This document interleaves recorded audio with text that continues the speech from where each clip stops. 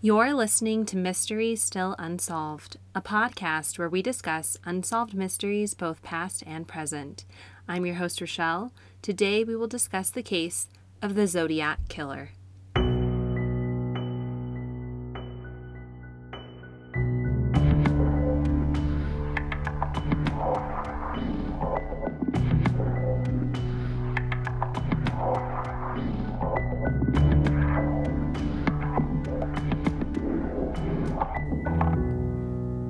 Hello, and welcome back to Mystery Still Unsolved.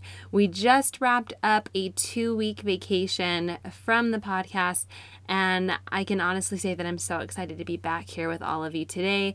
I did have a really great time, so thank you guys so much for being so understanding and allowing me to take a 2-week break. I have worked really hard and vigorously this past summer doing a lot of on-location podcasts and doing a lot of research, and I really just wanted to take the final 2 weeks of summer to spend time with my kids and my husband. So thank you so much for allowing me to do that and for being so understanding. I'm so excited to be back here today and to make it up to you. I'm going to be doing this podcast on a very big figure in serial killer history. I also am going to be hosting, as promised, a birthday giveaway. If you didn't know, my birthday is this upcoming week. Woohoo! And so for my birthday, all I want is more follows and more listens from all of you. So in my stories, I have a story that you can screenshot, share on your personal Instagram, post in your stories or on your feed. Be sure to tag me at Mystery Still Unsolved so that you will be entered to win, drumroll please, a package filled with some of my most favorite things. So we kind of touched on my shameless plugs, but I'll kind of reiterate them again. So if you're not already following me on Instagram, please do so. It's at Mystery Still Unsolved. I also have a website. It's www.mysterystillunsolved. There you can go and listen to every single episode you can binge watch. And yeah, if you follow me on those two platforms, then you'll never miss a single episode. You'll be aware of like all of the happenings that's going on over here. So be sure to do that. But yeah, thank you guys for celebrating my birthday with me. Appreciate it. I was going to touch up on and do like some updates on old cases. Particularly the Alonzo Brooks case. I was really hoping that with his body being exhumed and all this like media pressure kind of like on the FBI's back that there would be some more information.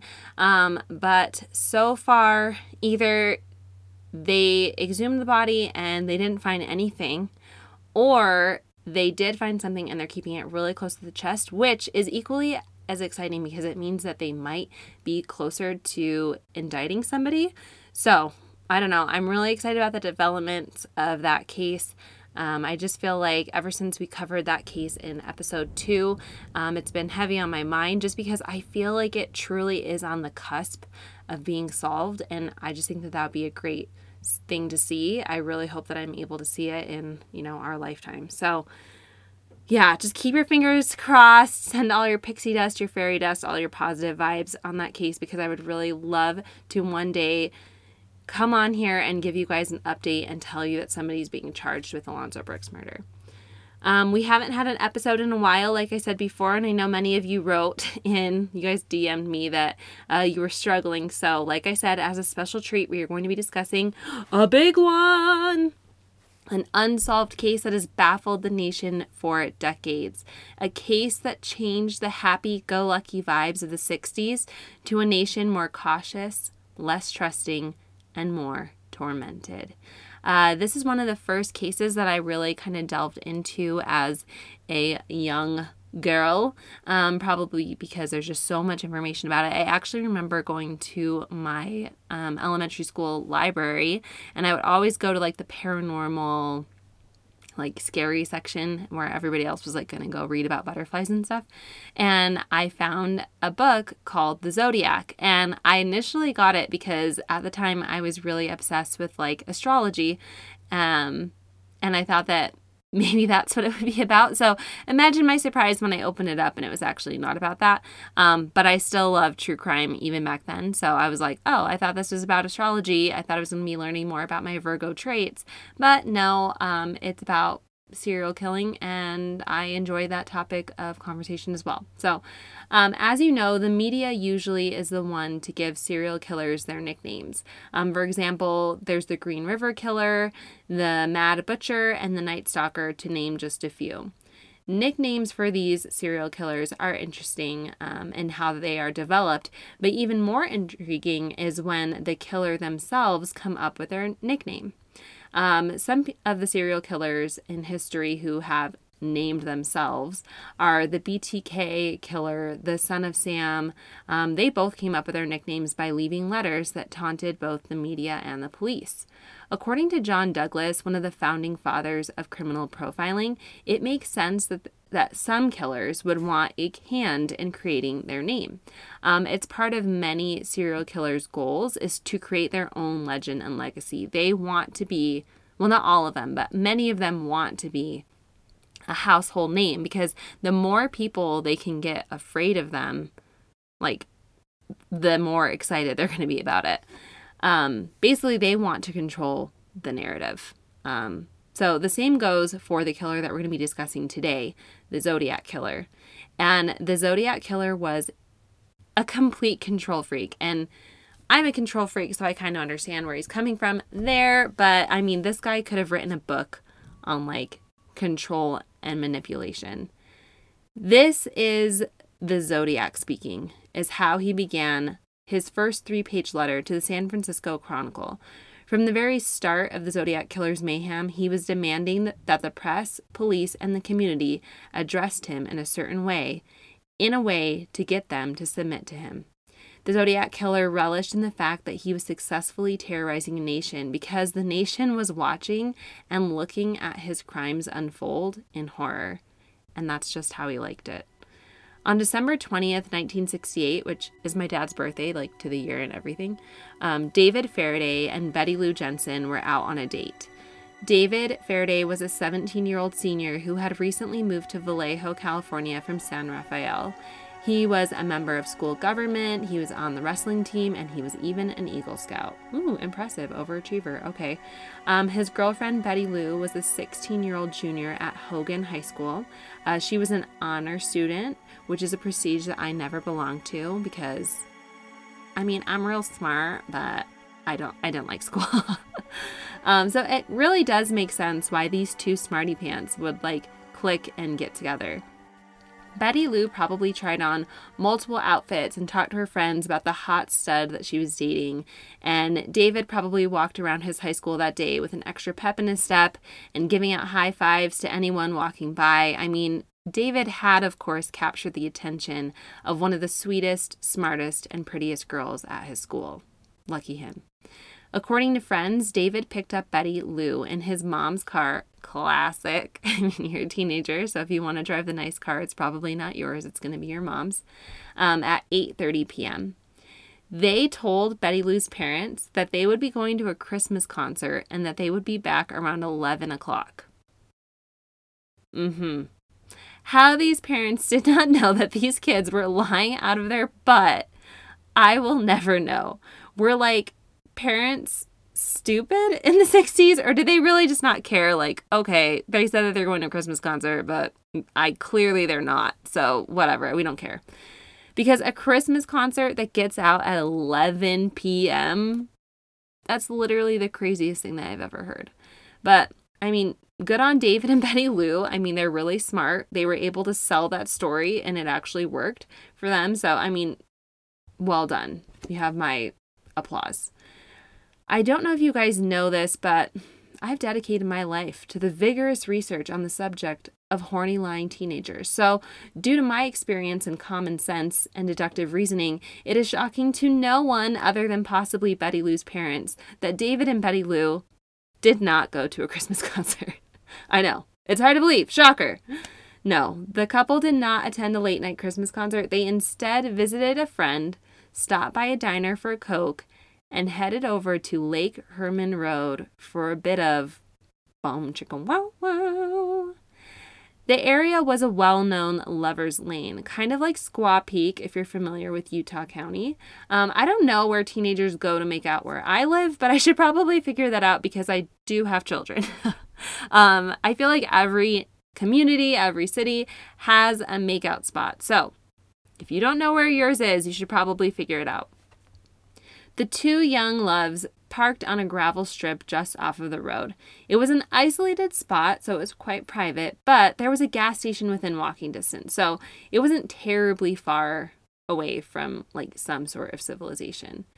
A mother on her way to pick up her own son at Lake Herman was the one who found David and Betty Lou's bodies. And just take a pause right here, but like, can you imagine like a mom being like, oh my gosh, Sam hasn't come home. I'm so pissed at him. I'm going to go drive over to Lover's Lane and see if that little shit is over there.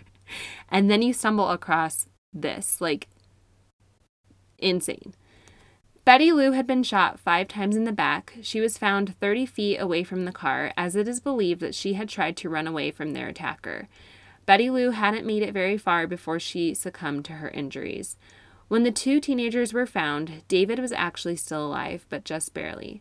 Based on the state of the crime scene, the police knew that this killer was organized and particular.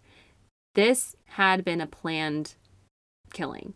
There were bullet holes on only one side of the car and even in the ceiling. So it was kind of like the killer was acting as a sheepdog and herding the two frightened teenagers to exit the vehicle out of a certain door. Probably because he didn't want them to like both run out in different directions and like scatter about. And his plan worked. In the police officer's official report of David and Betty Lou's deaths, it reads the following, quote, victim's activity at the time of offense, interrupted necking, end quote. So yeah, I'm sure that their parents loved reading that report. Geez, why is everybody all up in their business, okay? They're just trying to get a little bit of loving, okay? Leave them alone. Why does that have to be put on their permanent record? Okay, sometime after the murder, a 408-character cipher was delivered to 3 different local newspapers, the Vallejo Times-Herald, the San Francisco Chronicle, and the San Francisco Examiner.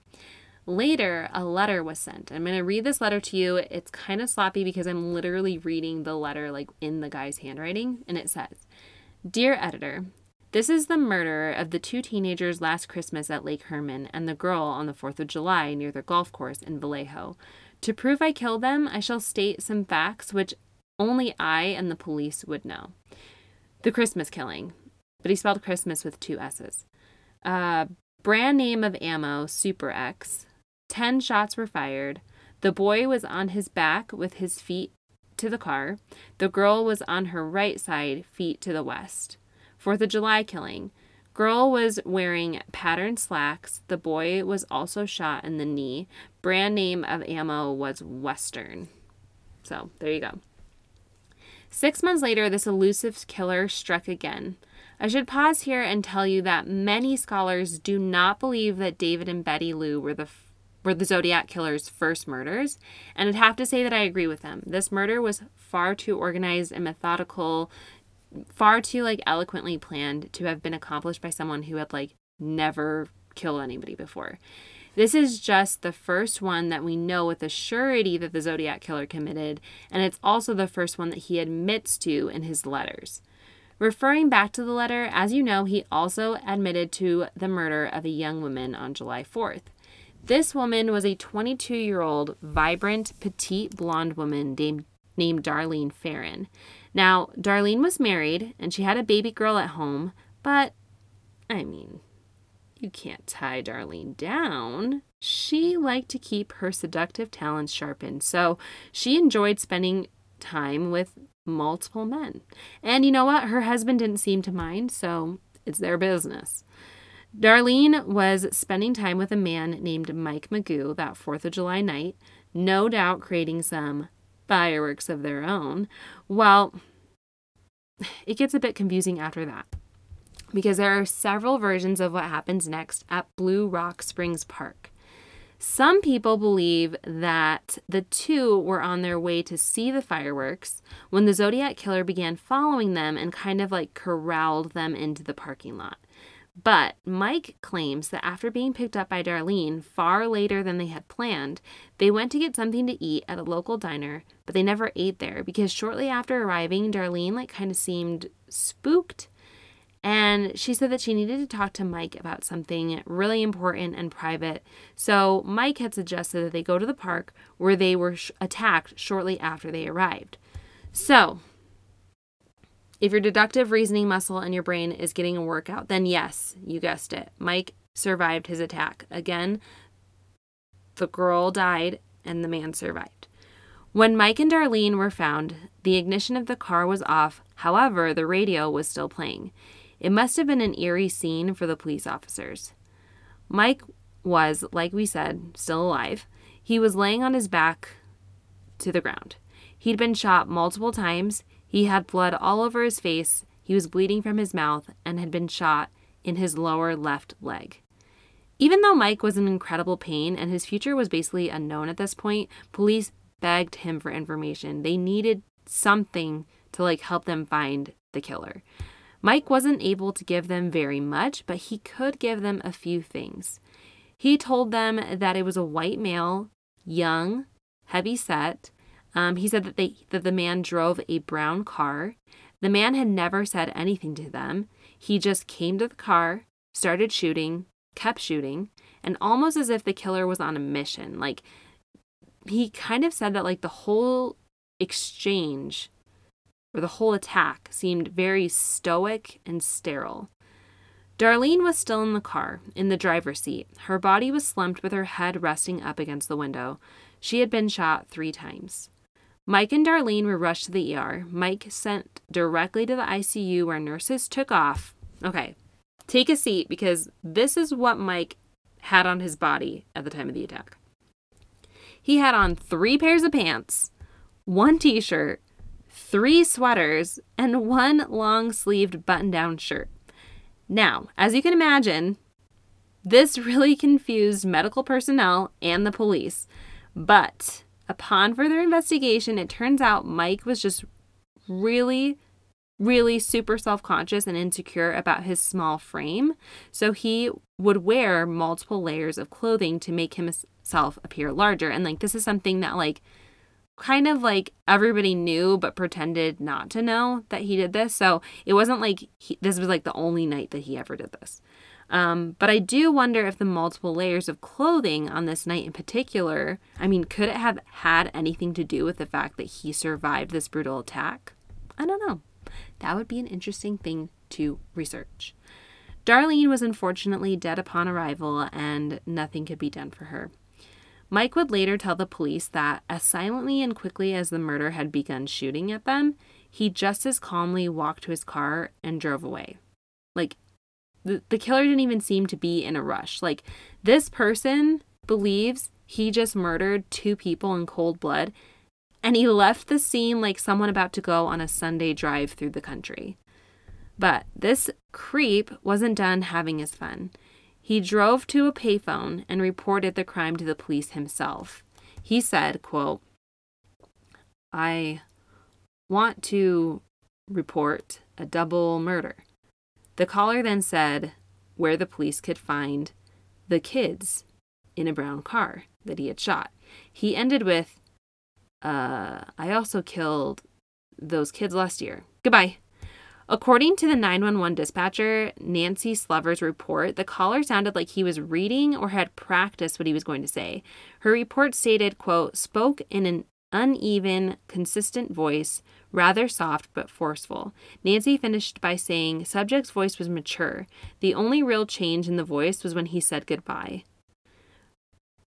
So the words when he was saying them just kind of didn't flow naturally. So that's kind of why they felt like it was a script. So this murder gave the Zodiac killer more confidence, which is probably the last thing in the world this guy needed.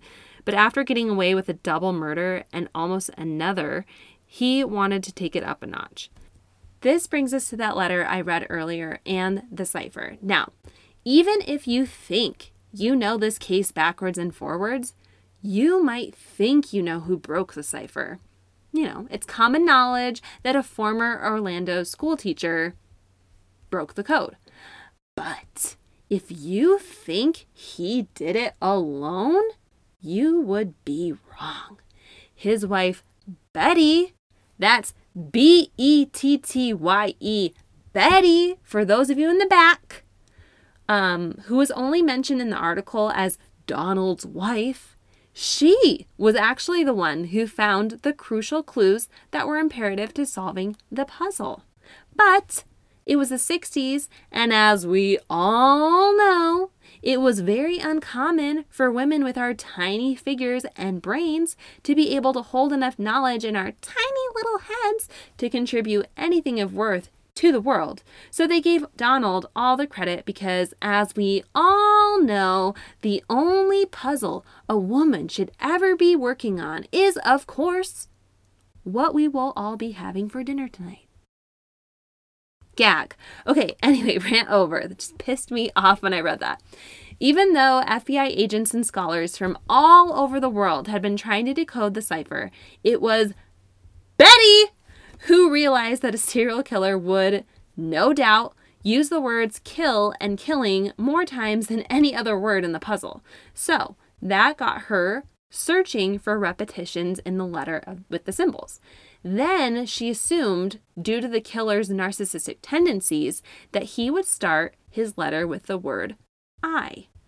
Betty and her husband Donald, mostly Betty, used those clues to unlock other letters in the cipher and words throughout the puzzle, and wouldn't you know, the puzzle was decoded in less than a week. In the words of Jillian Pensavalli from one of my favorite podcasts of all times, True Crime Obsessed, let the women do the work. The first of many ciphers that would be sent read, so this is basically what Betty and kinda Donald worked on together. They decoded this message. It says, quote, I like killing people because it is so much fun. It is more fun than killing wild game in the forest. But he put 2 R's in forest. Because man is the most dangerous animal of all to kill something. Gives me the most thrilling experience. It is even better than getting your rocks off with a girl. The best part of it is that when I die, I will be reborn in paradise, but he spelled paradise Paradise, and they have killed will become my slaves. I will not give you my name because you will try to slow down or atop my collecting of slaves for the afterlife. Even this wasn't fully decoded, though, because after that message that Betty and her husband discovered, there is a line of letters that basically reads, I'll tell you, it says EBEO space RIET space EMETH space HPITI. What the hell does that mean? We still don't know today. Until this point, there is no real connection between the victims. Without the help of the killer himself, police probably never would have even made the connection. So why did he tell them? These letters, and especially the cipher, made this case so unique that it accomplished exactly what the Zodiac wanted to accomplish. It made him a household name and brought a nation to its knees in fear. But the Zodiac killer wasn't finished. No! Not even close. And this next killing, this is the one that would solidify his name in the non-existent creepy serial killer Hall of Fame. It was Saturday, September 27th, 1969, and Cecilia Ann Shepard and Brian Hartnell just wanted to have a picnic. It was a lovely day for it. September 27th. Not too hot and not too cold. All you needed was a light jacket. Name that movie! Cecilia and Brian had dated in high school but had been accepted to different colleges, so they had kind of drifted apart. But Cecilia was in town, visiting Brian's stomping grounds, and when the two saw each other, all of those feelings began stirring within them again. They had planned to visit San Francisco, but had just gotten too late. But that was okay because Brian knew this romantic little spot called Lake Berryessa. The scene was romantically picturesque, almost something out of a book. Two lost loves reunite and rekindle a forgotten flame. They talked about old times and caught up on new times.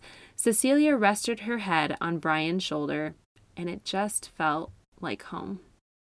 But then Brian heard a sound, almost like leaves rustling or maybe grass. Then Cecilia saw a figure in the distance. The figure disappeared behind a tree, and when it came back into sight, Cecilia grabbed Brian's arm and yelled, "Oh my gosh, he has a gun." The figure was dressed all in black. One thing that really struck Brian was like the symbol that had been like paneled into the outfit. The symbol could be recognized across the nation, but for whatever reason, Brian and Cecilia had no idea what it meant. The symbol was a circle with a cross in the middle, with the cross extending outside of the circle, which, as we all know, is the sign of the Zodiac Killer. That's how he would sign all of his letters. Brian assumed that the man had planned to rob them. So he kind of was using that frame of mind to approach the situation. The best account that we have of what happened next comes from Brian, who was still heavily sedated in the Queen of the Valley Hospital. Brian told the mysterious man that he didn't have any money. "I only have 50 cents, but anything that you want, if we can help in any way, we'll do it. Just please, let us go." The man refused and told him that he was on the run from prison. The man instructed Cecilia to tie Brian up. Then the man hogtied Cecilia and Brian, stringing ropes between their ankles and wrists, positioning them with their stomachs down on the ground. Brian was worried that they'd freeze to death if the robber robbed them and then just left them there. But the man didn't leave them there to freeze. Instead, he stabbed them both repeatedly. Then he left. Brian knew that they were too far away from the road for anyone to find them, so he managed to drag himself over to Cecilia, gave her a kiss, and told her, I'm going to go get help.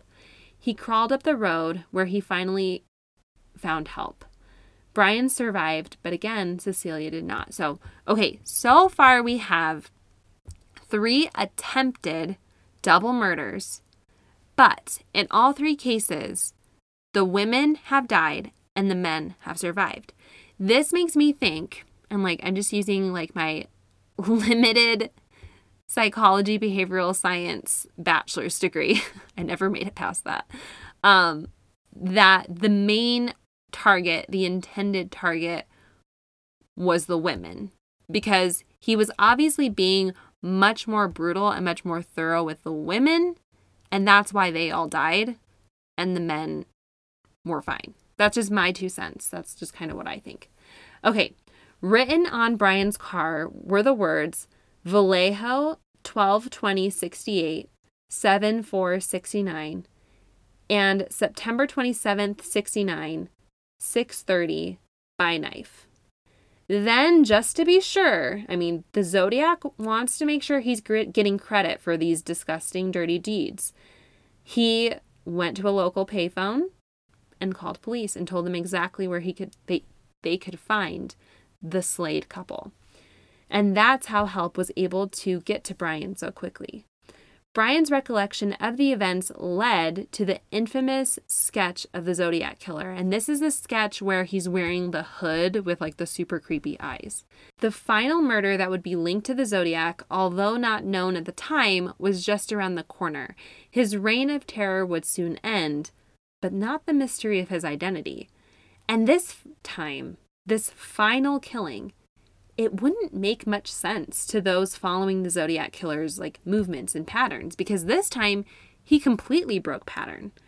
On October 11th, 1969, the Zodiac Killer murdered 29-year-old cab driver Paul Stine.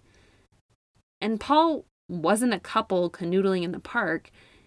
And it wasn't the long, drawn-out, anxiety-inducing, brutal slaying using a knife. No costumes, no theatrics, just a single gunshot to the back of the head to a man who was just trying to make a living. At 9:55 p.m., Paul Stine picked up a man. He didn't know it was the Zodiac Killer. Stine drove to the address that the passenger wanted him to go to, the corner of Washington and Cherry. Paul Stine stopped the car and was promptly shot. The Zodiac Killer took Paul's wallet, keys, and a piece of Paul's shirt before disappearing forever. The final murder, in all of its disorganization, would not have even been attributed to the Zodiac Killer had he not mailed in the piece of the bloody shirt with another ciphered letter that threatened to shoot a bus full of school children. Some witnesses claimed that they saw the man who shot Paul. They said a man calmly exited the vehicle, wiped down the inside of the car, and simply walked away. They described the man as a white male, ages 35 to 45, height 5'10", 190 pounds, with strawberry blonde hair in a crew cut. You can't trust us gingers. I'm telling you, we have no soul. Anyways, they said that he wore glasses and had a paunchy stomach. And I assumed that paunchy meant fat, but I did Google it. And basically it just means he has a round pot belly. So kind of a burn. I use this book to kind of guide me in the episode today. And Chana Roth is the author of the book. And they go into some really, really good psychology in the case. And I was trying to figure out how I was going to summarize it. But honestly, they just do it a lot better. So I'm just going to read directly from the book. So Chana writes, quote, "From these witnesses' descriptions, a sketch of the Zodiac unmasked was created. And since then, people have used it to claim everyone from their own dad to Senator Ted Cruz as the Zodiac. But let's stick with the description for a minute. It makes sense. Paunchy, glasses, wearing baggy clothes. The Zodiac sounds like any background loser in a movie. Maybe that's where his psychosis stems from. Maybe this guy had been a reject his entire life. Socially awkward, with no real control over anything that happened to him, especially over how people viewed him and interacted with him. And while we're engaging in amateur-level psychology, doesn't it make sense that someone with no control over his personal environment and physical presentation would be so controlling over his murders? That someone who craved attention his whole life because he didn't get it in the normal world would then play cat and mouse games with police and reporters. He never had control until he started killing. That's when the Zodiac was able to exert the most control he'd ever had in his entire life, not just over his victims, but also over the public and over the press." So I just thought that was really interesting, and I totally could not agree more with Chana's analysis. But you guys let me know what you think. Not long after the Zodiac stopped killing, well, at least in the Bay Area, who knows what he went to do somewhere else. Using the sketch that was given by witnesses after Paul's untimely death, everyone and their dog began to claim that their relative was the infamous serial killer, just like Chana said. Many of them just did it for attention, but there were others who truly believed it 1,000%. And Gary Stewart from Baton Rouge is one of those people. Gary is convinced that his father is the Zodiac Killer. He kind of comes to this conclusion because his mother was murdered shortly before the Zodiac Killer began his spree by his father. And he never saw his father again, obviously, after he murdered his mother. And his father sort of resembles the composite sketch of the Zodiac Killer. Gary has attempted to use some pretty loose science to plead his case, including DNA evidence off of the stamp mailed in by the Zodiac Killer, which only partially matched. In a way that saliva could partially match anyone on the planet. If they compared my saliva to the Zodiac Killer saliva, we would have some markers that are similar, but they were no unique markers that both of them shared. It was just the basic recipe for spit. Does that make sense? So there was also a time when Gary sent in a partial fingerprint to see if it would match a fingerprint that was found on the Zodiac letter, but turns out it was debunked because Gary had sent in 2 fingerprints that were basically exactly the same, claiming that one was the Zodiac killer's, but it wasn't. It was his the entire time. So Stewart had faked that. There is a man that most people, well, besides Gary, believe could be the Zodiac killer. And this man is Arthur Lee Allen. So if you watch the Zodiac movie, then you would know that that's kind of how that's kind of like who they were pointing it at in the movie, if that makes sense. So Arthur Lee Allen was a former Vallejo school teacher, which may explain his connection to like local teenagers. Arthur is the only person to ever be served a search warrant in relation to the Zodiac killer's case. Arthur remains the prime suspect even after his death in 1992. While there is a lack of forensic evidence proving Arthur as the killer, there is a lot of circumstantial evidence. He is 1 out of 9 people who signed into Berryessa Park on the day of the picnic stabbing. Arthur also once bragged to a former coworker at school that he was going to kill some couples, send letters to the press, and call himself the Zodiac. And this is before any of the killings reportedly happened. Well, okay then. Seems like the case is solved, folks. Just kidding. You need more than that, unfortunately, because, I mean, you just never know. Like, what if some other guy had overheard Arthur Lee Allen's conversation with a coworker and then stolen Arthur's idea to kind of use Arthur as a scapegoat? But it should be noted that Arthur lived down the street from the pancake house where Darlene worked and had supposedly tried to take her on a date, but Darlene kept, rejecting his advances. Also, Mike Magoo did identify Allen in a lineup of photographs as the shooter in 1991. With the recent resolve in the Golden State Killer case, many were hopeful that by using DNA advancements, we would finally be able to resolve the mystery of the identity of the Zodiac Killer. But so far, no luck. There was even a time when a really famous show aired a live interview with the supposed Zodiac killer, but the call was later traced back to a mental hospital. The patient was a man who had been hospitalized way before the first killing. John Douglas, one of the founders of criminal profiling, says there are several reasons why the Zodiac killer would have stopped killing. First off, he says that the Zodiac killer is all about control. On the night of the Paul Stine murder, he allowed several witnesses to see him, which might have spooked him.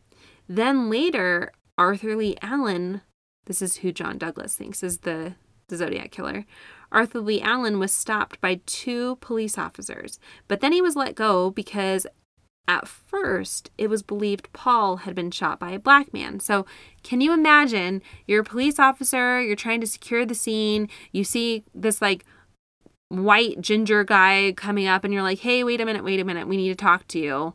Did you have anything to do with this? Blah, blah, blah. And then they get a walkie-talkie from some guy and they're like, oh, by the way, the killer's black. And they're like, well, this guy's the farthest thing from black. He's basically see-through with red hair. So they let him go. And then a little while later, they're like, oh crap, he wasn't black after all. Just kidding. You guys let him go. So frustrating. Anyway, serial killers stop their work for many reasons. Some are arrested on other charges and a connection is never made between them and the kills.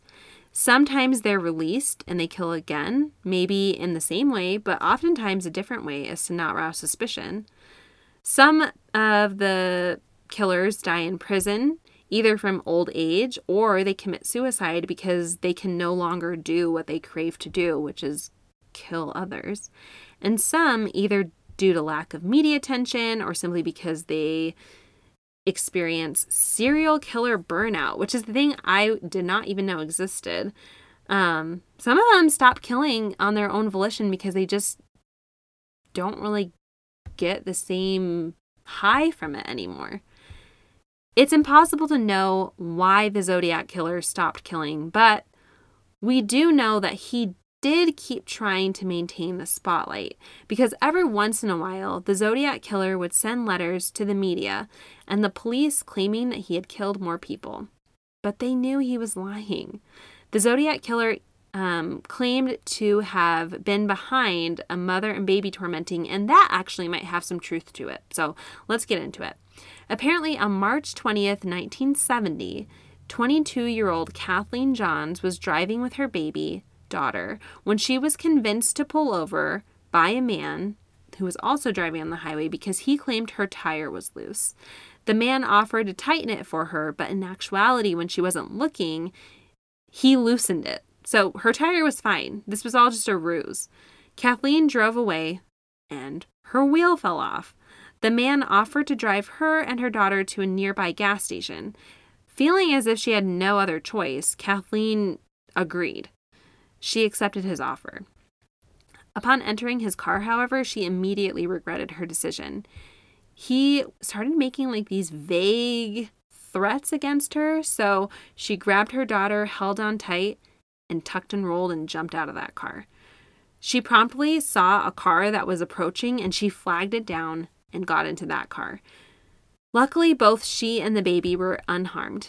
When the kind passerby took her to the nearest precinct, Kathleen saw the sketch of the Zodiac killer hanging up on the wall and said, quote, "That's him. That's the man," end quote. It's believed that this is the last time the Zodiac attempted anything. After a dry spell, he had attempted to harm quote-unquote easy targets, like a mom and a baby, kind of an easy target in the grand scheme of things. Like, why didn't you go attack like a 300-pound biker dude? Do you know what I mean?